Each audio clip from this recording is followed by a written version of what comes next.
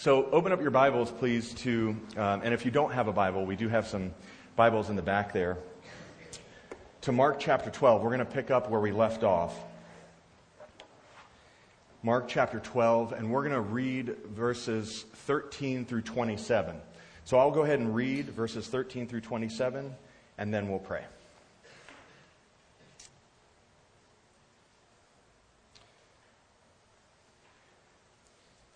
And they sent to him some of the Pharisees and some of the Herodians to trap him in his talk, speaking of Jesus. And they came and said to him, "Teacher, we know that you are true and do not care about anyone's opinion. For you are not swayed by appearances, but truly teach the way of God. Is it lawful to pay taxes to Caesar or not? Should we pay them or should we not?" But knowing their hypocrisy, he said to them, "Why put me to the test? Bring me a denarius and let me look at it." And they brought one. And he said to them, "Whose likeness and inscription is this?" They said to him, "Caesar's." Jesus said to them, "Render to Caesar the things that are Caesar's, and to God the things that are God's." And they marveled at him. And the Sadducees came to him, who say there is no resurrection. And they asked him a question, saying, "Teacher, Moses wrote for us that if a man's brother dies and leaves a wife, but leaves no child, the man must take the widow and raise up offspring for his brother. There were 7 brothers. The first took a wife, and when he died, left no offspring. And the second took her and died, leaving no offspring. And the third likewise. And the 7 left no offspring. Last of all, the woman also died. In the resurrection, when they rise again, whose wife will she be? For the 7 had her as wife." And then Jesus slapped them. No. Jesus said to them, "Is this not the reason you are wrong? Because you know neither the Scriptures nor the power of God? For when they rise from the dead, they neither marry nor are given in marriage, but are like angels in heaven. And as for the dead being raised, have you not read in the book of Moses, in the passage about the bush, how God spoke to him, saying, 'I am the God of Abraham, and the God of Isaac, and the God of Jacob'? He is not the God of the dead, but of the living. You are quite wrong." Let's pray. Jesus, we thank you, Lord, for your word and just for your truth, that you, Jesus, are truth. And we thank you for the compassion that you have towards us. We approach you this morning, God, with humility.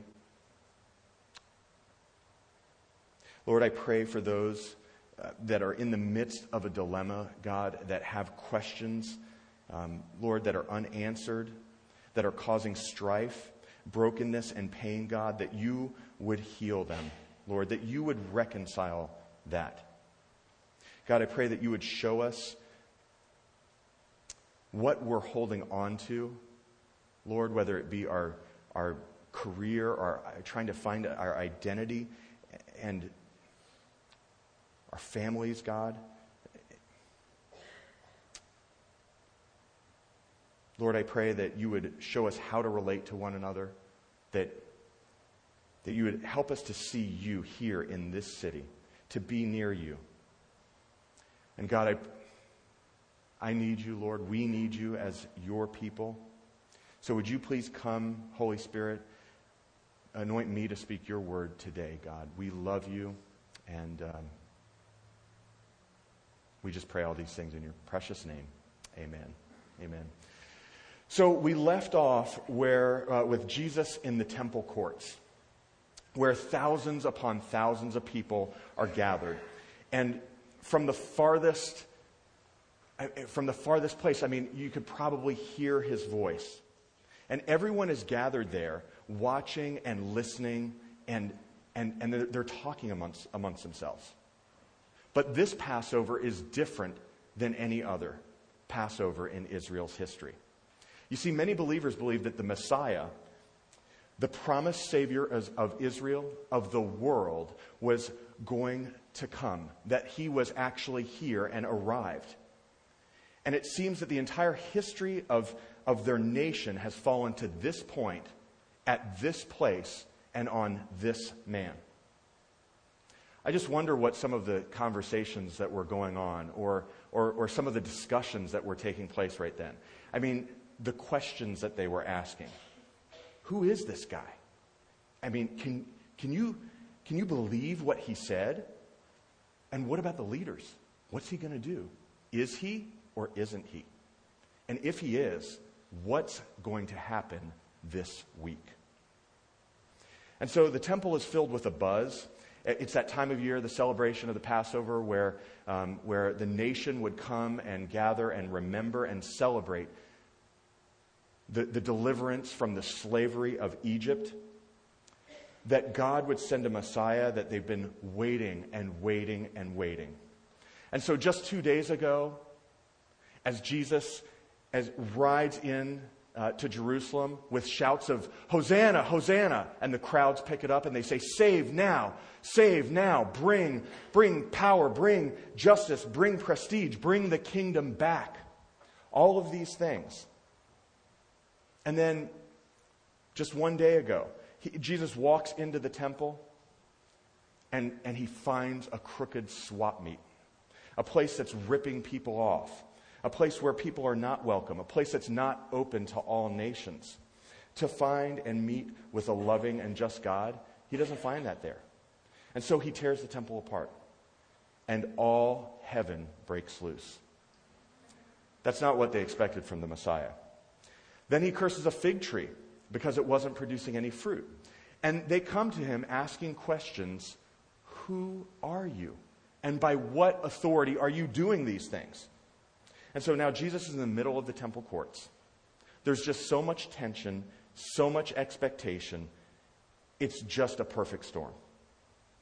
Everyone is asking Jesus, and the Sanhedrin were asking questions, attempting to trap him, just so that they could shut him up, so that they could embarrass him, just simply to trap him.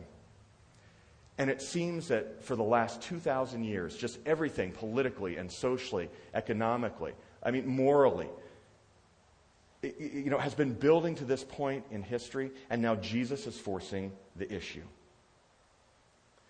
Now, some of you here have questions today about who Jesus is. Whether you believe him or not. And today we're going to look at two more questions. One is a political question, and one is a theological question. Now, the political question tries to trap Jesus between his loyalty to God and loyalty to Rome. The theological question tries to trap Jesus between two religious groups. And so that's what we're going to look at today. But I love in Mark how he puts the story of Jesus together. Because everyone in Mark's story, we as readers, we know who Jesus is, but no one really knows who he is in the present day. So the way that Mark tells the story, he invites your questions. And Mark isn't intimidated by it. Jesus certainly isn't intimidated by it. And God is bigger than your questions. He's bigger than all of our questions, and he can handle them. But when answering a question, sometimes, no matter how good the answer is, some people are just still going to resist. So just 3 days away from the end of Jesus' life, we're going to look at his words and how he responds to these questions that he was asked. Let's pick up in verse 13. And they sent to him some of the Pharisees and some of the Herodians to trap him in his talk. And they came and said to him, "Teacher, we know that you are true and do not care about anyone's opinion, for you are not swayed by appearances, but truly teach the way of God." Now, the Pharisees and the Herodians, this was a strange combination of people. It would be kind of like combining lobster and fried chicken. The two, it's just an unlikely combination. Maybe here they could pull it off in San Francisco, but anywhere else it would just be unheard of. And, in the right corner we have the Pharisees. The Pharisees are intensely religious. They're anti-Roman. They're purists, conservative right-wingers. They hated Jesus because he was disrupting their religious agenda. And then in the left corner, joining hands with them, we have the Herodians. The Herodians were non-religious allies with Rome. They were sellouts. I mean, these guys were like the liberal political animals of the day. And they believed that Herod should be honored as king of that region because he was the Roman-appointed ruler.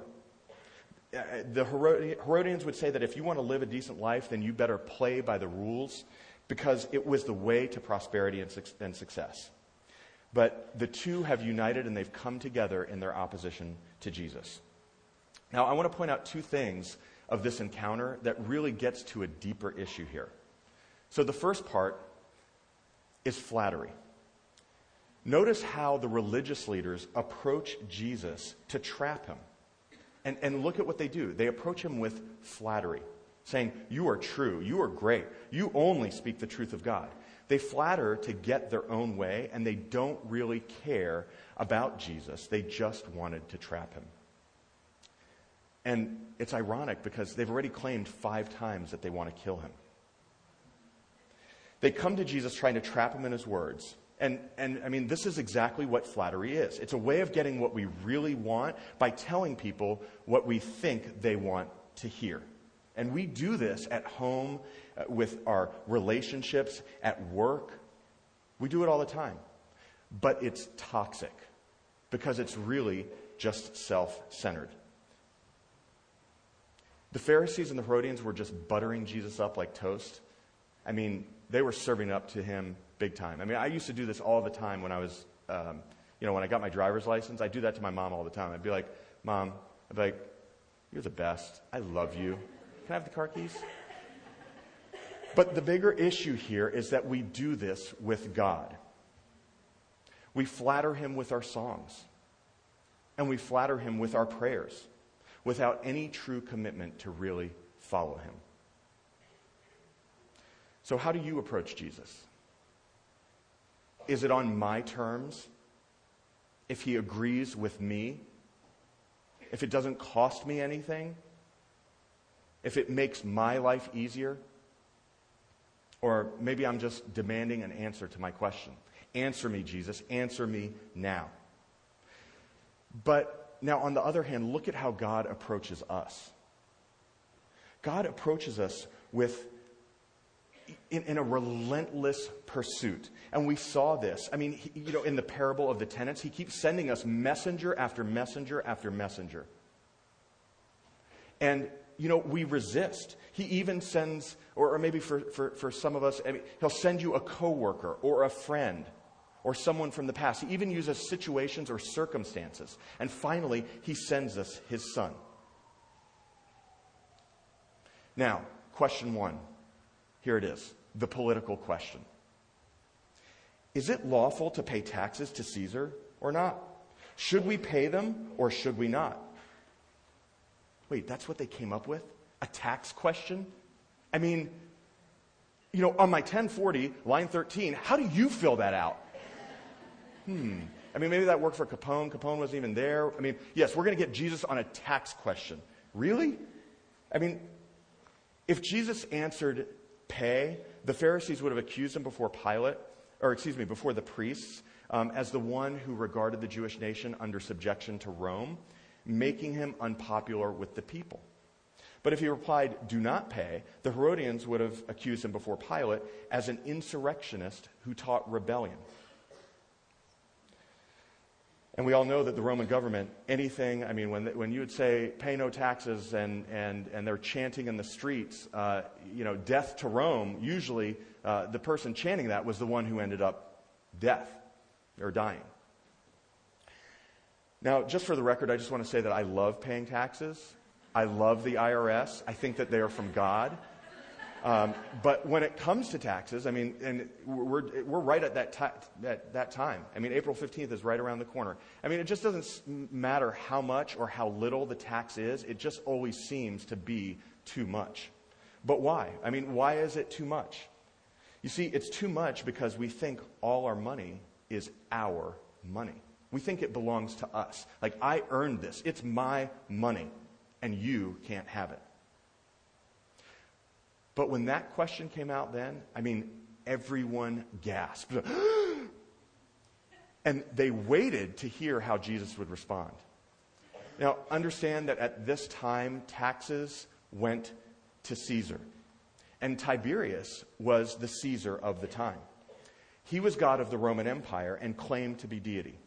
And on the coin was his inscription and his face. Now, for the Jewish listener, you would understand exactly what's going on here, because one of the very first commandments is that you should have no other gods before you. And now, it's God and God alone, and now here you have to pay taxes to this guy who claims to be God. And for the Jewish listener, that's like a graven image. You would even have issues with the coin, because currency back then was a lot of the currency, it didn't have any graven image on it. So, it's not just political, it's not just social, but it's a big religious issue. And so then this hush comes over the temple. It just gets quiet. Verse 15, but knowing their hypocrisy, he said to them, why put me to the test? Bring me a denarius and let me look at it. Once again, Jesus is letting them know that he knows what's going on. And here's the second part of the deeper issue in this encounter. Hypocrisy. The word hypocrisy has the idea of acting a part or just wearing a mask, putting on a front. And Jesus says, why are you doing this to me? Why are you taking my life and trying to find loopholes in it? Why are you trying to take my life and what God is trying to do through me and try to put God in a lose-lose situation? Is that what you're making religion out to be? Oftentimes we try to approach God and work our way around things. Isn't this what Jesus talked about in the parable of the tenants? What did he say? He said, you're supposed to bear fruit, but instead, you've made this about you. You've turned religion into what profits you. And that's exactly what he saw when he entered the temple. So Jesus comes right back to what he's been teaching this whole time, and that is this. It's ownership. Remember the vineyard? God has given you everything that you need to produce fruit. He's given you the vine. He's given you the tower, the wall. He's done all of that for you. You just need to produce fruit. But here's the problem. We hijack what God has given to us, and we think it's ours. You see, the parable of the tenants isn't a story about an owner who wants everything back, but he does expect a return. The owner says, I deserve a portion back. Don't just look good on the outside, like the barren fig tree, but bear fruit. So what we see here is that it shows God's generosity with us. It shows God's trust with us. That God has given you your life and trusts you with it for good or for bad. It's yours. It shows God's patience. Messenger after messenger he keeps on sending, culminating with the owner sending his son for you. Now that is God's overwhelming grace. At this point, I think it's interesting that Jesus didn't even have one of these coins, and certainly Judas didn't have any either. He was just hoarding them all actually for himself. But verse 16 here it says, and they brought one. And he said to them, whose likeness and inscription is this? They said to him, Caesar's. So on this piece of Roman currency, Jesus says, whose inscription is this? And they're like, Caesar's. And he's like, and whose face is this? Caesar's. Well, if it's his face and his writing, then it belongs to him. You see, what Jesus is saying is that if you put your face and writing on something, then it must be yours.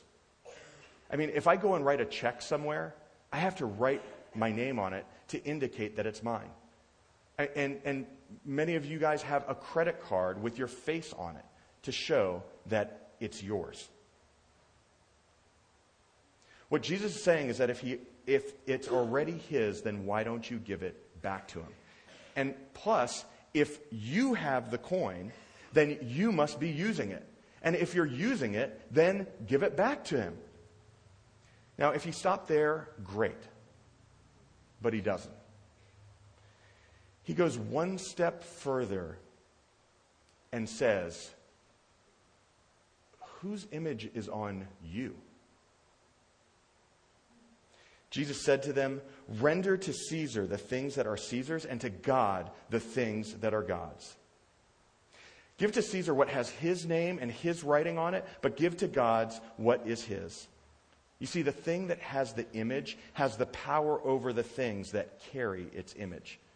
But what's more important here is what's owned by another. It's you. Do you guys remember Toy Story and Woody the cowboy?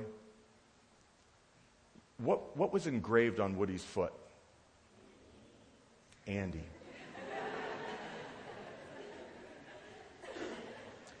Andy. I mean, it was like Woody's badge of honor.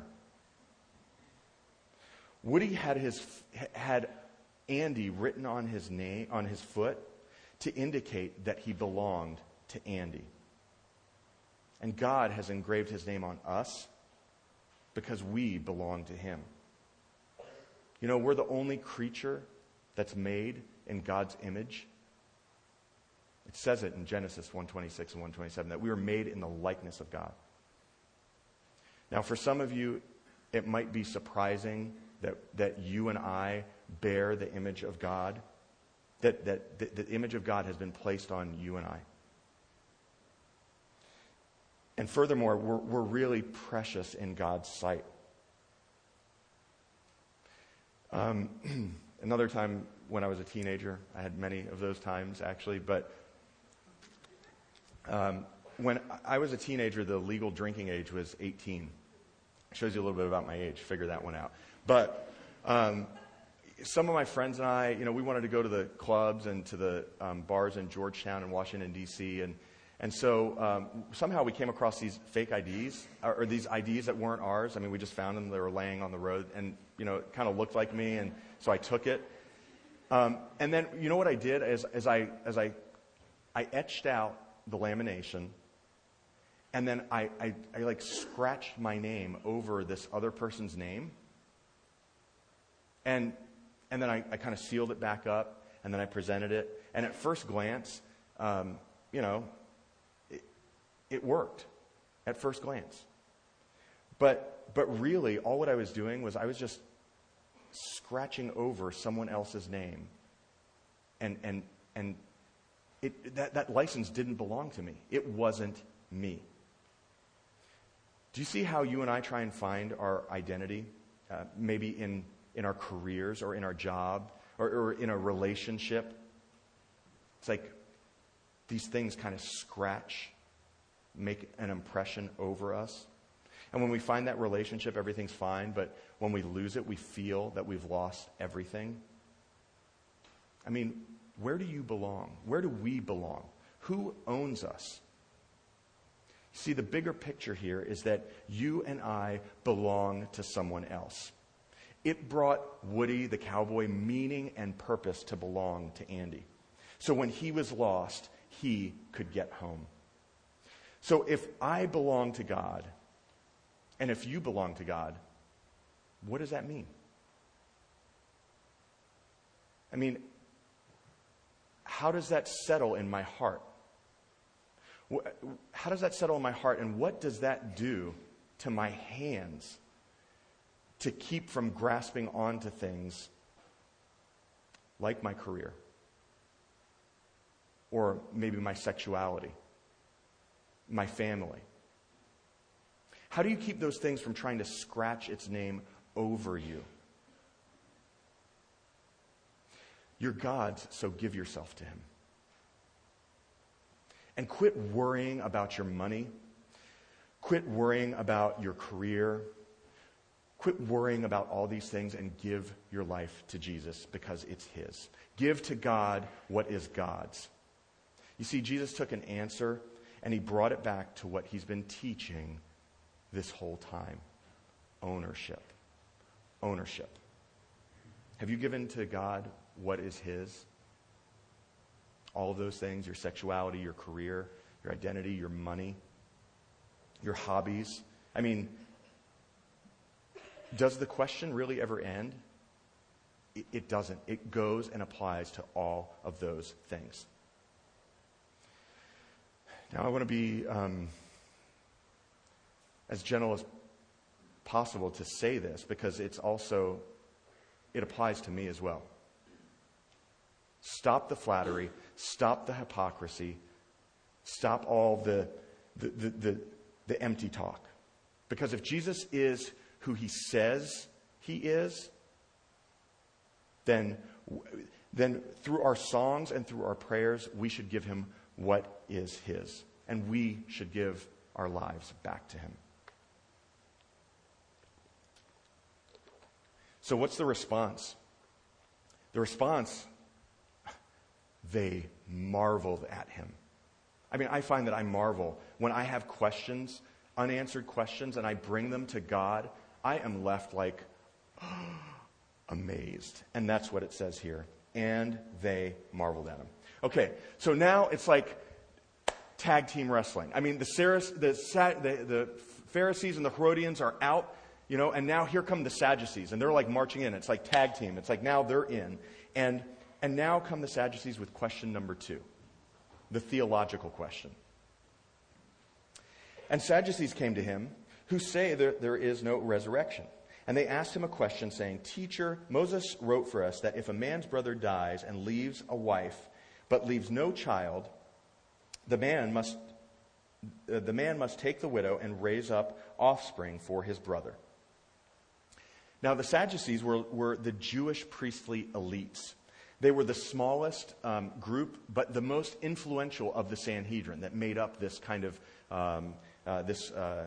group of the Sanhedrin. They were wealthy, immoral, they were hedonistic, and the reason so is because they were relativists. I mean, they didn't believe in the afterlife, so everything that they thought that everything that was that existed was here, today, and now. So what distinguishes the Sadducees is what they believe about the afterlife. And what you believe about the afterlife also defines you as well. And it distinguishes you. It shapes and defines and forms your everyday life. So what happens when you think you die defines who you are. Now just keep in mind that they're asking a question. They don't believe in resurrection, but they're asking a question about resurrection. And Jesus has actually taught about the resurrection. So it's a personal affront to Jesus. Jesus says in John 15 that I am the resurrection. So the future that we have is ultimately tied to his. Now, despite the improbability of this theological question, again, all they cared for was just literally to shut the mouth of Jesus. That's all that they wanted to do. They just wanted to shut him up. And so he finds himself in the middle of a theological dilemma. There were 7 brothers. The first took a wife, and when he died, left no offspring. And the second took her and died, leaving no offspring. And the third likewise. And the 7 left no offspring. Last of all, the woman also died. In the resurrection, when they rise again, whose wife will she be? For the 7 had her as wife. Now, they say that there's no such thing as a dumb question, but I think this is the dumbest question in all of the Bible. They think that Jesus has been teaching something ridiculous all along. And the crowds realize that what they're trying to do, they're just trying to embarrass Jesus. Now, I think that the better question here is, who in the resurrection would want this woman after she's killed off 7 men? But what this question is really dealing with is Levirate marriage. And it's a question that's framed, and it's framed hypothetically. It's framed in a hypothetical question. Please understand that marriage is a type of picture of relationship that God has with us. You see, God has this thing about about our names being blotted out and that we won't be remembered. He wants to make sure that we are remembered. I mean, I think that's probably why we erect memorials and we like to put our names on things and on buildings, is so that we'll be remembered. Or that, it would bring honor or something like that. I mean, I don't know who my great-great-great-grandfather was. All I know is I have 9 middle names. I don't even know in what order they go to. Point is, I just don't remember. But God says that you mean something to me. You see, at this time, none of the inheritance went to women. So the Levitical law prescribed a remedy. And that remedy would be in order to, 1, take care of the widow, and 2, it would be to make sure to preserve the family inheritance through the brother. Do you see how God remedies those things and answers those questions? But how do we deal with God in the hypothetical? I mean, okay, let me show you how silly your Bible is by hypothetical example. If God created a rock so big that he couldn't move it, could he move it? So how do you approach the Bible? I mean, if it's like an owner's manual, and if God really does own you, then it's more than a book. It's your life. And this is the way that you operate it, and this is the way that you live by it, because it's the best way for you to operate and live. So the Sadducees, they didn't even believe in the resurrection, but they still asked about it, and Jesus responds. Jesus said to them, "Is this not the reason you are wrong, because you know neither the Scriptures nor the power of God?" Jesus isolates 2 foundational errors that make this whole discussion pointless. 1, you don't know the Scriptures. And 2, you don't know the power of God. Now, maybe you think the Bible is silly, or maybe you think that the God of the Bible is a bit of a joke because of the Christian sex ethic, or maybe you think that the Bible represses women, or that the Bible and Christians are anti-gay. Some people use what they think they know of the Bible as an excuse not to trust in God. For example, God and the Bible says sex outside of marriage is wrong. I mean, how oppressive is that? How absurd. I mean, it's just natural. No amens, please. But could it be that you don't understand that the biblical sex ethic is less about oppressing your desires and more to do with the nature and character of God and how you were made to reflect his image? You see, a lot of people use the little things they know about God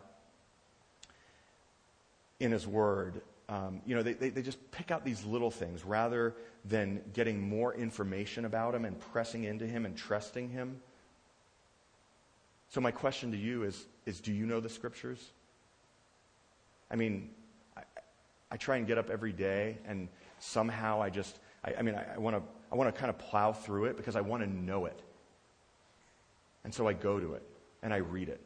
In my car, I've had this car for like 4 years, and it's got all these bells and whistles on it, and sometimes on the Bluetooth thing, another call comes in, and then the call gets dropped, and I don't know how to operate it. I mean, I've had the car for 4 years. The owner's manual is right in the glove compartment. If I just opened it up and read it, I'm sure that there's an answer to that problem. But I just don't. So do you know the Scriptures?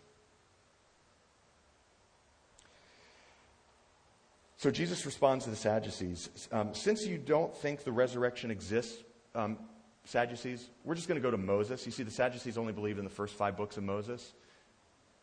So I like how Jesus takes us, he answers and he meets us, and he speaks to us on our terms even. So he says, remember the burning bush? What did God say? For when they rise from the dead, they neither marry nor are given in marriage, but are like angels in heaven. And as for the dead being raised, have you not read in the book of Moses, in the passage about the bush, how God spoke to him, saying, I am the God of Abraham and the God of Isaac and the God of Jacob. He is not the God of the dead, but of the living. You are quite wrong. You see, the Sadducees assume that Abraham, that Isaac, and Jacob were dead. But if they no longer exist, then God cannot be their God when they say that he is. I mean, if they're only piles of dust at the moment, God's statement would just be flat out stupid. And notice the tense here. God doesn't say, I was the God of Abraham, Isaac, and Jacob. He says, I am the God of Abraham, Isaac, and Jacob. You see, in heaven, there's no progression of relationship like anything here on earth. And notice also that Jesus doesn't say that there will be no marriage in heaven. He just says that they will neither be given in marriage or that they won't marry nor be given in marriage. He doesn't say that there's not going to be any marriage. But it's this progression of relationship, like in dating. I mean, when we date here, I counsel with you guys. I know it's like you express interest in one another, and then your Facebook status changes, and then you get engaged, and then you get married, or the life cycle. I mean, I was once a boy, and then I became a young man, and then I became a student, and then I got engaged, and this progression in life that we go through. Do you see how it goes on? And then I become a father, and then an uncle, and then a grandparent. I mean, it just keeps playing itself out now. And what Jesus is saying is that heaven will be a perfect state of relationship, and you won't be wanting or in need of anything. So Jesus responds, you're mistaken, you don't know the scriptures, and you don't even know the context. You don't read the owner's manual clearly, because there's perfection in heaven. Now, I like to think that the Pharisees at this point were like, at least our question was good. You see, religion will either turn into the bondage of legalism or the emptiness of tradition. Now, the answer to legalism goes beyond rules to relationship. And the answer to tradition goes, it needs power. It requires power, and not just in form, it needs power. So give yourself wholly to God. Friends, we are made in the image of God. You and I are made in God's image. Do you see that? Do you see how we're fighting against God and trying to find out who we really are? And we find out who we really are once we see ourselves through whose we are, because we belong to another. You and I belong to God. So because you belong to God, render to God what is God's. But here's the deal. Relationship must be a two-way street. I mean, any real relationship. Because if it's not, and if it's just one way, that's just exploitation. It's not relationship. I mean, why should you give yourself to God? Maybe you're thinking, why? Here's why. Because he gave himself for you. Jesus did not come to be served, but he came to serve and to give his life for a ransom for many. Let's pray.